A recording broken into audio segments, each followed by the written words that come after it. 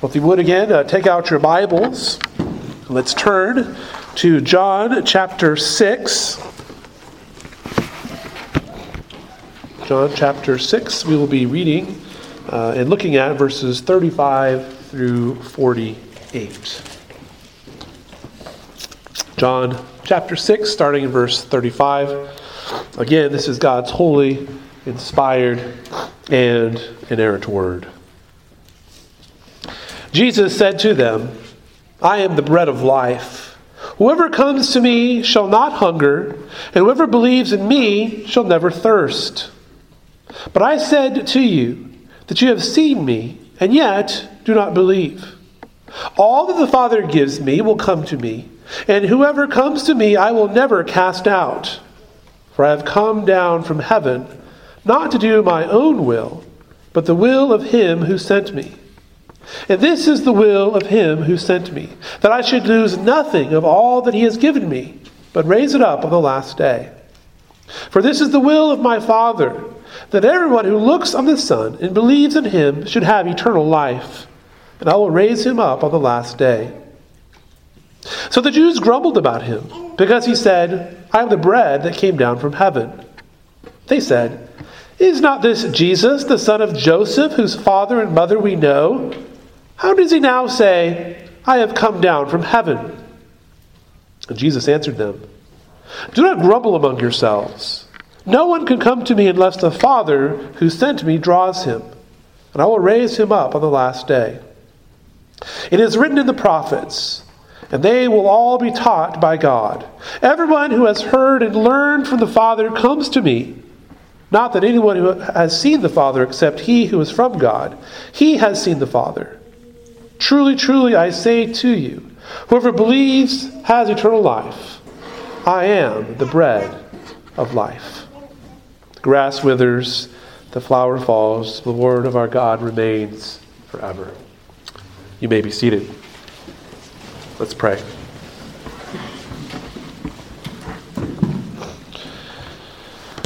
Gracious God and Heavenly Father, we thank you for this reading of your word.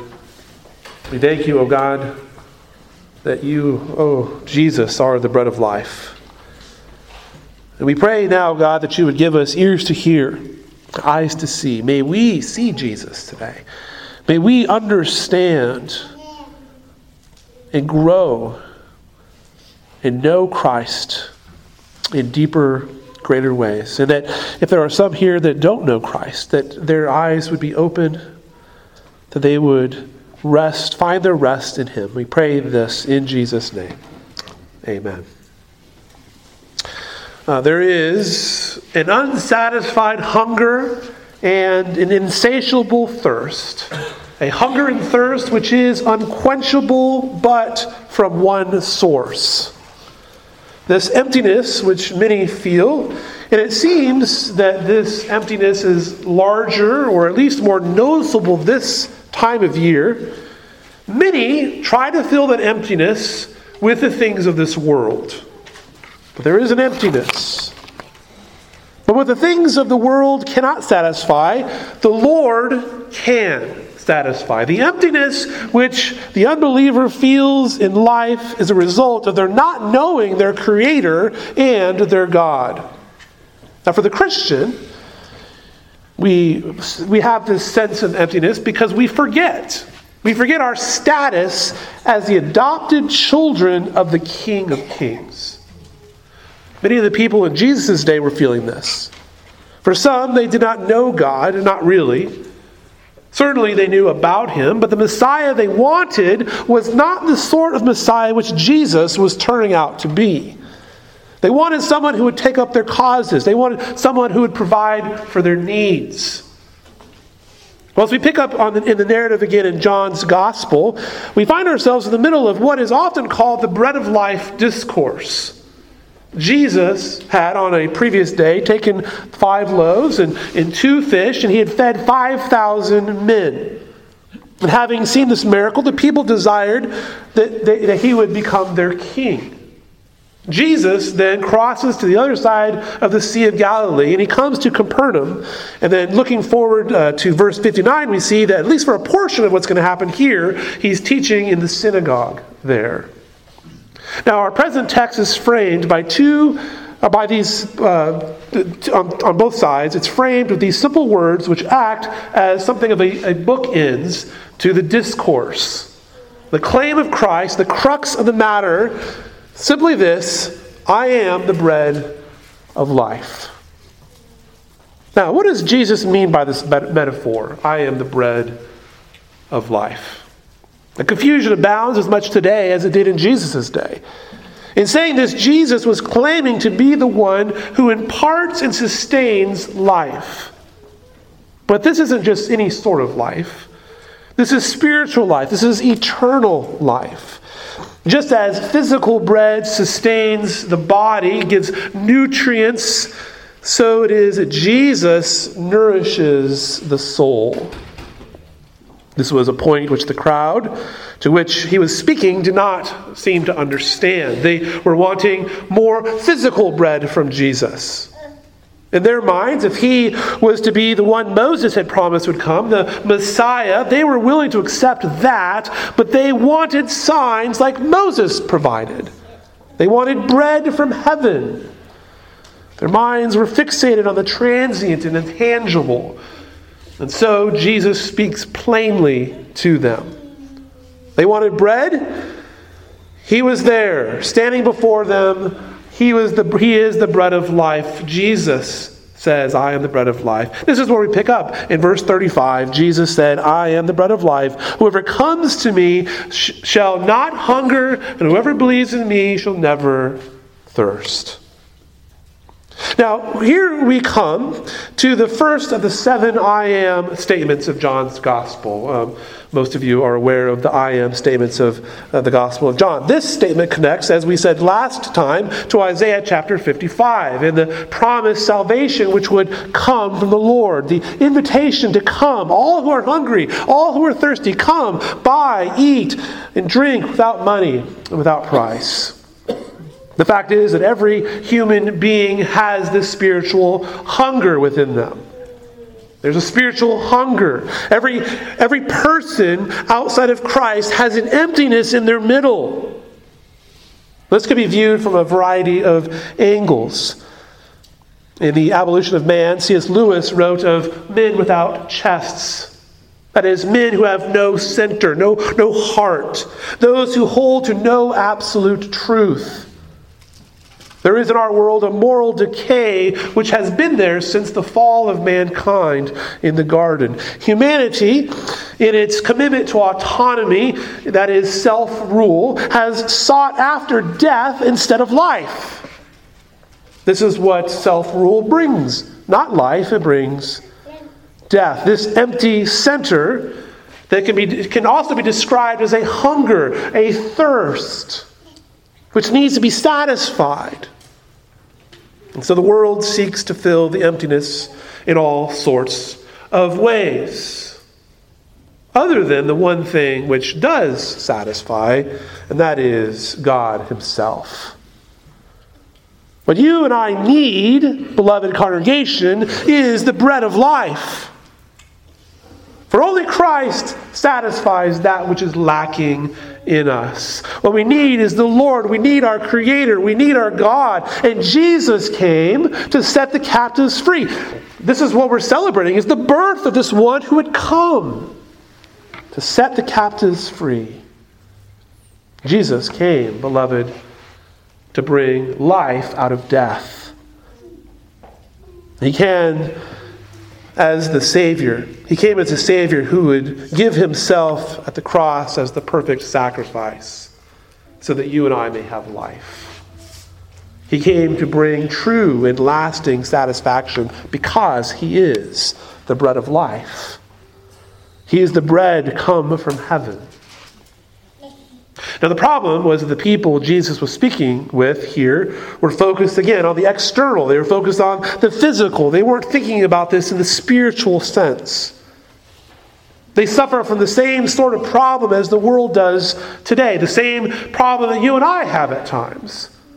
Their interest in Jesus was centered on what Jesus could provide for them. As we'd seen already before, they wanted bread. And when challenged in their presuppositions and told not to work for that which perishes, they ask, well, what are the works of God that we must do? What can we do? How can we work? They wanted a sign from Jesus to validate their belief in him. And so they mentioned the manna that their fathers had eaten in the wilderness. Again, they're focusing on the external and on the natural world. And so Jesus explains, the bread of God is he who comes down from heaven and gives life to the world. To which the people respond, Sir, give us this bread. With the continual misunderstanding of the people in mind, Jesus again speaks clearly. He is the bread of life. This is a claim which Jesus will repeat again. Whoever comes to me shall not hunger. Whoever believes in me shall not thirst. And Jesus is not speaking of literal food. He's speaking of satisfaction. He's speaking of the hungry and thirsty person who is seeking not food, but seeking righteousness.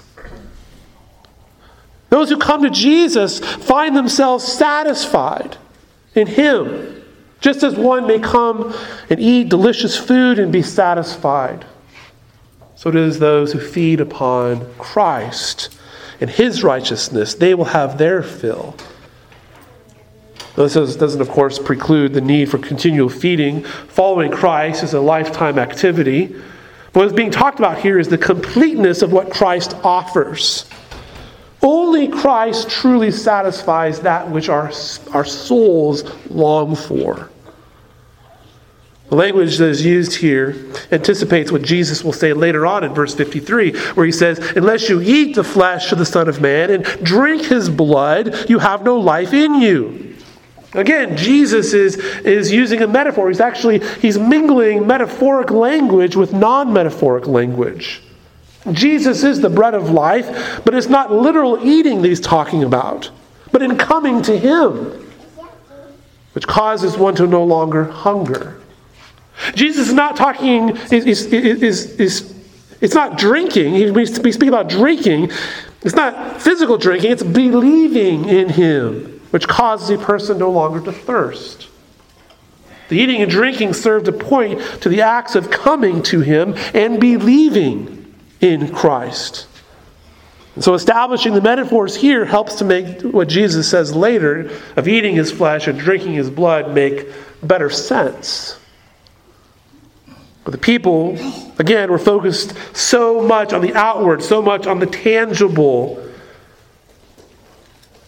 So they're focusing on this is because they had one basic problem, really, and that is unbelief.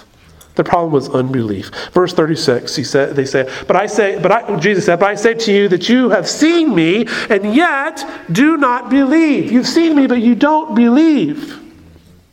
Just as Jesus had charged the citizens of Jerusalem with unbelief, and so now he does with the citizens or the fellow Galileans. They don't believe. That's their problem. The people that experienced Jesus, sure, in one sense, they had seen him, right? They'd physically seen him, and yet they had not truly seen him. They had seen his works, they'd heard his teaching, and yet they continually refused to believe. What they had seen of Jesus was to them a powerfully gifted man who could work miracles, right? Well, they liked this man could, multiply bread and multiply fish. This is great, they think. They'd seen a gifted man. They saw a man who was a potential king. We would love this guy to be our leader. What they did not see, though, was the Son of God. They did not see the Son of God. They did not recognize Jesus for who he really is. He is the King of kings. He is the Lord of lords who represent the Father's words and works perfectly. They witnessed the signs, but they did not see what the signs signified. They didn't see what those signs pointed to. Why is this? How could these people witness the signs with their physical eyes? They saw the multiplication of bread, the multiplication of these fish. They saw these things with their own eyes. Why had some come to believe in Jesus, seeing the signs and wonders performed, and yet others didn't believe? They didn't see. One might begin to wonder, is the saving mission of God being thwarted by a stiff-necked, dense-headed people? Listen, there is no sense in which the saving purposes of God can be frustrated. There is no sense in which the saving purposes of God could be frustrated or thwarted. God is not like you and me, whose plans can be thwarted. The answer to the question of why some believe while others do not is actually provided for us in verse 37. But some, perhaps many in our own day, do not like the answer. All that the Father gives me will come to me, and whoever comes to me, I will never cast out. Here in this one verse in John chapter 6, Jesus gives the answer to the theological controversy which exists over the doctrine of divine election. He speaks here of those who come to Him, respond to Him, receive Him, embrace Him, place their trust in Him, and how they're enabled to do that. Those who come to Christ as Savior are those whom the Father has given to Him. Those who the Father have given will never be cast out. The Father's redemptive purposes are accomplished by the Son. He has given to the Son all those who will come to Him. And as the second part of the verse then tells us, those who are in Christ will not be driven away. This stands in contrast to all others. Those who have not been given by the Father, that is, those not eternally elected, will never come, in fact, are incapable of coming, and certainly will be cast out on the last day. Those who God has determined to save will be saved, and those who are not will not. But frankly, this is not all that complicated. It is the clear teaching of Scripture in multiple places, and yet it is controversial. And the reason it's controversial, I will submit to you, is that it is distasteful to some. It seems unfair. Shouldn't everyone have a chance? How could God be considered to be good and sovereign? Some wonder. The Apostle Paul deals with this in Romans chapter 3, by the way. May God be true and everyone else a liar. What an answer, huh? God is good and He is sovereign over all things, including our salvation. You see, if we're being honest to say that God is not fair in saving some and not others, essentially what we're doing is charging God with injustice. We're saying, well, God's unjust. Man's inability to choose in no way makes God unjust. In fact, what many fail to grasp is that humanity has already chosen. They chose to rebel against a holy and righteous God. But God, in His marvelous and infinite grace, has chosen to save some, but He has not chosen to save all. Romans chapter 9. Verses 22, 23. But what if God, desiring to show His wrath and to make known His power, has endured with much patience vessels of wrath prepared for destruction, in order to make known the riches of His glory for vessels of mercy, which He has prepared beforehand for glory. Beloved congregation of the Lord Jesus Christ, this is why some miraculously believe, while others do not. God demonstrates His love and compassion on some, even as others God patiently endures. But they were stored up for wrath in the day of judgment. See, the question is not then, why wouldn't God save everyone? Why isn't everybody saved? That's not the question. Rather, why does God save anyone at all? That's really the question. Why would He save you and me? That's the question you can ask yourself. Why would God, because of His amazing and tremendous grace? there's not one single reason that I or anyone else should be saved. There's no good reason that I should be saved, but for the grace of God. Therefore, you and I should join with the Apostle John in saying with great awe, as he does in 1 John chapter 3, "Behold, what manner of love the Father has bestowed upon us, that we should be called children of God." Oh, it's amazing. What manner of love is this? God, having out of his mere good pleasure from all eternity elected some to everlasting life, he calls you and me to be his. All that the Father has given to the Son will come to him and will certainly never be cast out. And this does bring us to the next point, and that is the security of the believer. The reason that Jesus will surely persevere all those whom the Father has given is seen in verse 38. "For I have come down from heaven not to do my own will, but the will of him who sent me." See, the entire purpose of the incarnation, that is, the Son of God coming down from heaven, being born as a man, taking on flesh. The purpose of the incarnation was not for Jesus to do his own will, but to do the will of the Father who sent him. And the will of the Father is that the Son would lose nothing that was given to him, but raise it up on the last day. Everyone who looks upon the Son and believes in him will have eternal life. The idea of looking seems to relate to what Jesus had said earlier. The people had seen, right? They'd seen Jesus, but they had not really seen him because they didn't believe. All those who do believe, they do see, they will have eternal life. Verse 40, "For this is the will of my Father, that everyone who looks on the Son and believes should have eternal life." There is found here, beloved, a great comfort for the believer. If you are trusting and resting in Jesus Christ, then you, beloved Christian, can be assured that you have eternal life. You can be assured this is the promise of God to you. As a believer, God has determined to save all those who are his, who belong to him.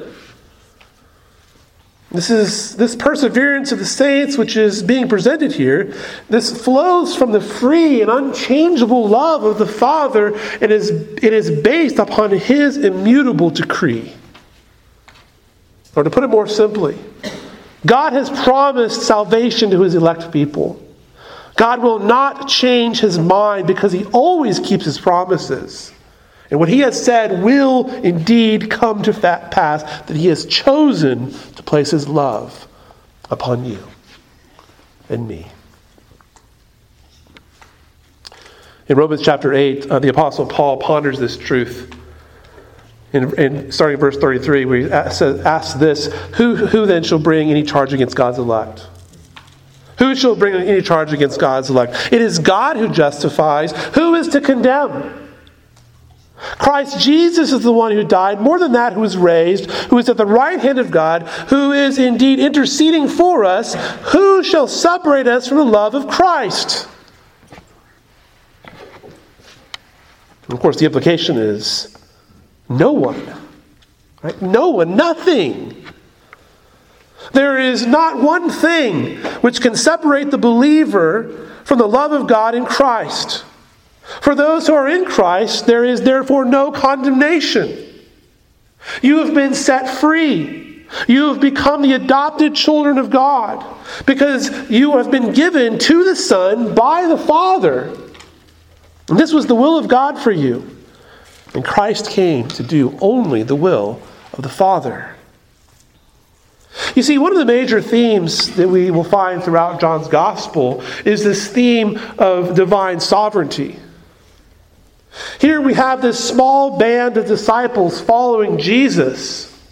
And they were given by the Father, and they will inherit eternal life. Now, of course, we know there is one exception to this, and that is Judas, who, though he continued with the other disciples and following Christ, had not looked upon Christ and believed. So yes, it is possible for some to sort of follow along and have all the appearances, but not have actually seen and believed.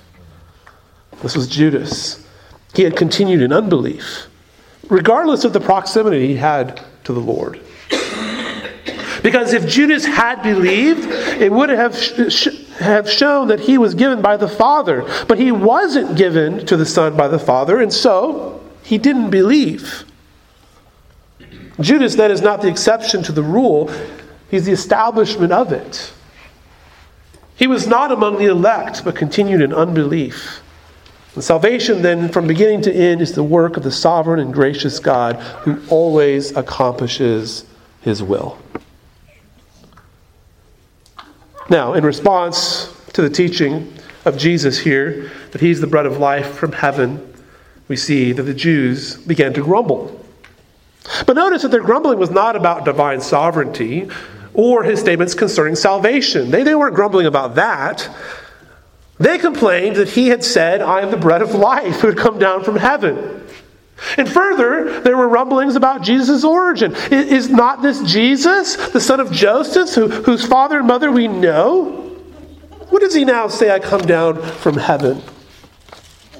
Their difficulty with his statement was that he had come down from heaven. In effect, the crowd is saying, no, wait a minute here. We know this guy.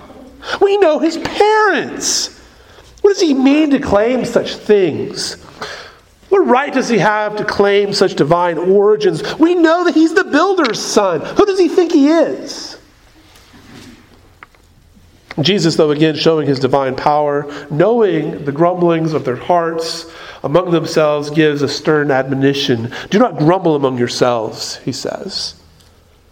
And then he reiterates and strengthens his previous statement, verse 44. No one can come to me unless the Father who sent me draws him, and I will raise him up on the last day. It's interesting that Jesus wants to focus in on what the real matter here is. Now, there are some people who say things like this, well, God is a gentleman, and he would never force salvation on anyone who didn't want it. No one, they say, is dragged into heaven against their will. You've all heard things like this, haven't you? I know I have. They'll say things like, God woos them, or perhaps begs them to come in. Please come into my kingdom. But I want you to notice something in the text, and that is the word draw. Verse 44. It's a very interesting word. It provides an answer to that objection. The Greek word used here is elko. It means to pull or to drag. It is even sometimes used of magnetic attraction. Now, draw is a good translation. It's like drawing a sword. If you're going to draw a sword out of its sheath, you wouldn't say, now, come here, sword. Come on out. Jump out of the sheath. Right?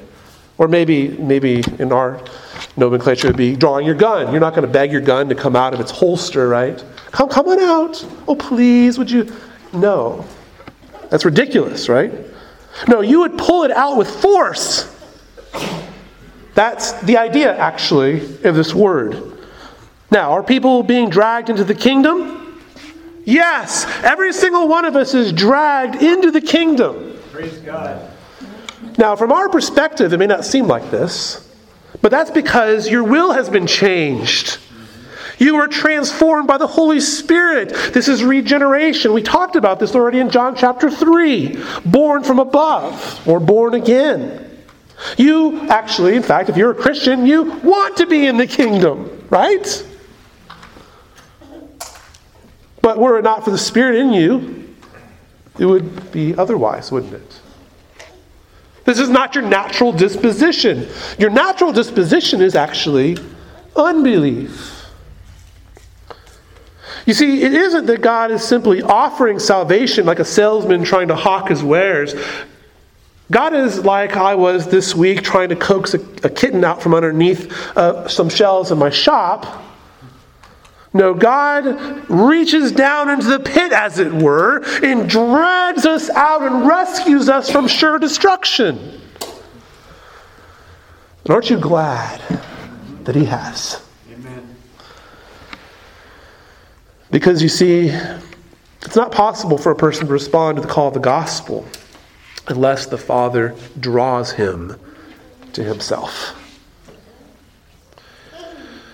Again, D.A. Carson, his very helpful commentary, puts it this way, quote, "The combination of verses 37 and verse 44 prove that this drawing activity of the Father cannot be reduced to what theologians call prevenient grace, dispensing to every individual, for this drawing is selective, or else the negative note in verse 44 is meaningless."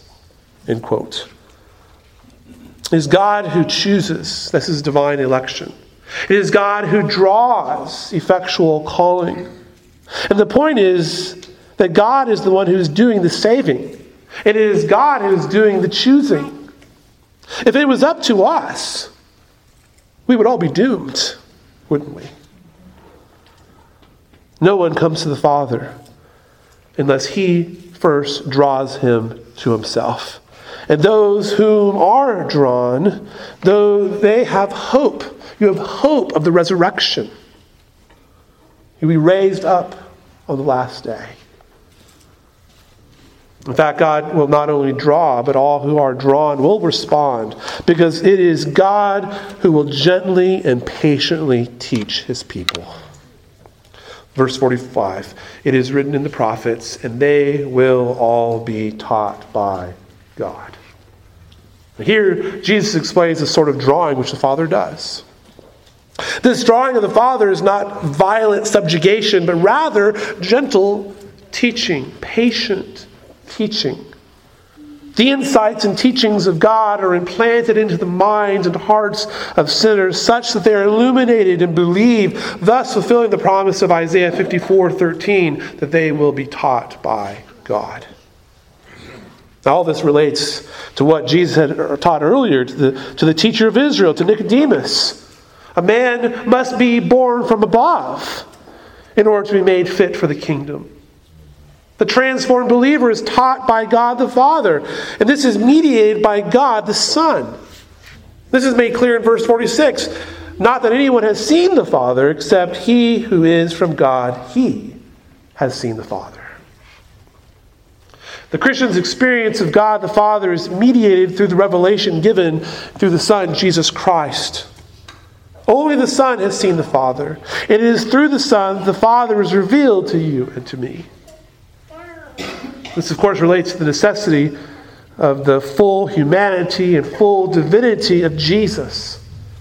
It is by faith in the Son that we have access to the Father. Eternal life then comes by faith. Truly, truly, I say to you, verse 47, whoever believes has eternal life. Giving yet another strong assertive, truly, truly, Jesus repeats what has been said before. Whoever believes has eternal life. Here is an invitation to believe. You need to believe, beloved. And there's a warning against unbelief. If you are in unbelief, if you are committed to autonomy to yourself, you think the things I've just talked about are foolishness, the warning is for you. Don't continue in unbelief. Believe in Christ. Considered in light of the strong assertions regarding predestination, any pretensions a would-be disciple might have of self-congratulations or of thinking that following Christ is, doing him a favor, like as if my being a Christian is, well, God, I'll follow you because, I'll do you a favor. No, that's been utterly destroyed. Any presumptions like that. One cannot think that he or she can approach Jesus on their own terms, with their own agenda in mind. Much like the crowds in the narrative. And there are many people in our own day that are like this. They like the idea of Jesus, but they want Jesus on their terms. And Jesus is pointing out to this crowd, that's a mistake. It doesn't work. You don't get to come to Jesus on your own terms. No, the individual sinner must believe to have eternal life. He or she must trust and rest in Christ Jesus alone. This is only possible at the invitation of God because salvation is on God's terms and not on our own terms. Perhaps we could say it this way: the terms of your unconditional surrender are not negotiated. The great King has already set the terms. He has already put down the rebellion, and you may enter the kingdom only on the terms which the King has given to you. Your entrance into the kingdom of God is wholly on the basis of His abundant grace. The sinful human being then must believe. He must trust and rest in Christ. And this must be stressed in the strongest possible way to all. And the immediate inheritance and possession that he or she will receive then is eternal life. The great King has already put down the rebellion, but He offers you eternal life. That's gracious, isn't it? This is the promise given by God. And all of this is what Jesus means when He says again, verse 48, I am the bread of life.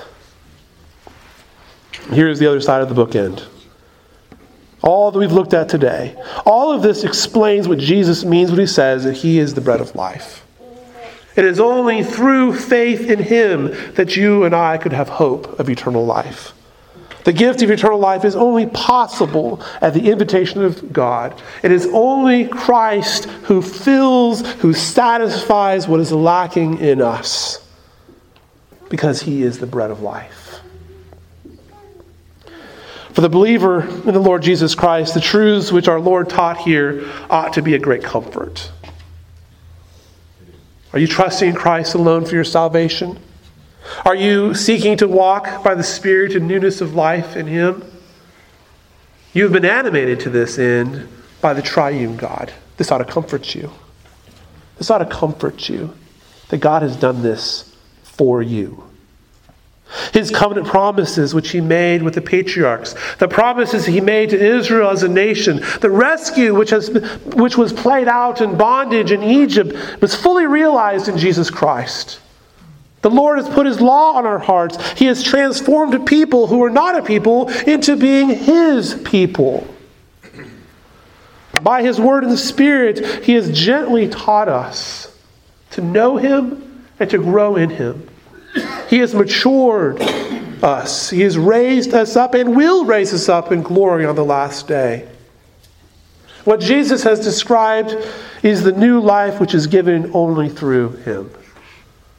It is He who nourishes us. It is He who strengthens us because He is the bread of life.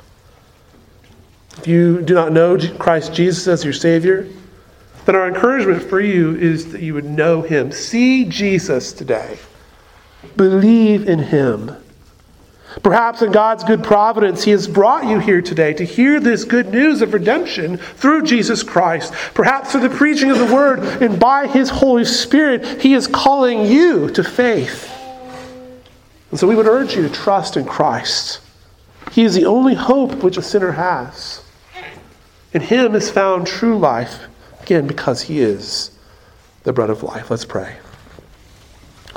Gracious Father in heaven, we are thankful for your word, for the blessings. We're thankful that it is you, O God, who saves us. That is not simply the possibility of salvation, which we could thwart somehow, because the fact is, I know I would mess it up. But God, you are so gracious and so good that you have taken a rebellious, stiff-necked people such as us and made us to be your people by faith. That you have, by your Spirit, have transformed our hearts. That even now you are teaching us and nourishing us and filling that which is lacking, quenching that thirst and that hunger in our souls. Thank you, O God, for your blessings. In Jesus' name, amen.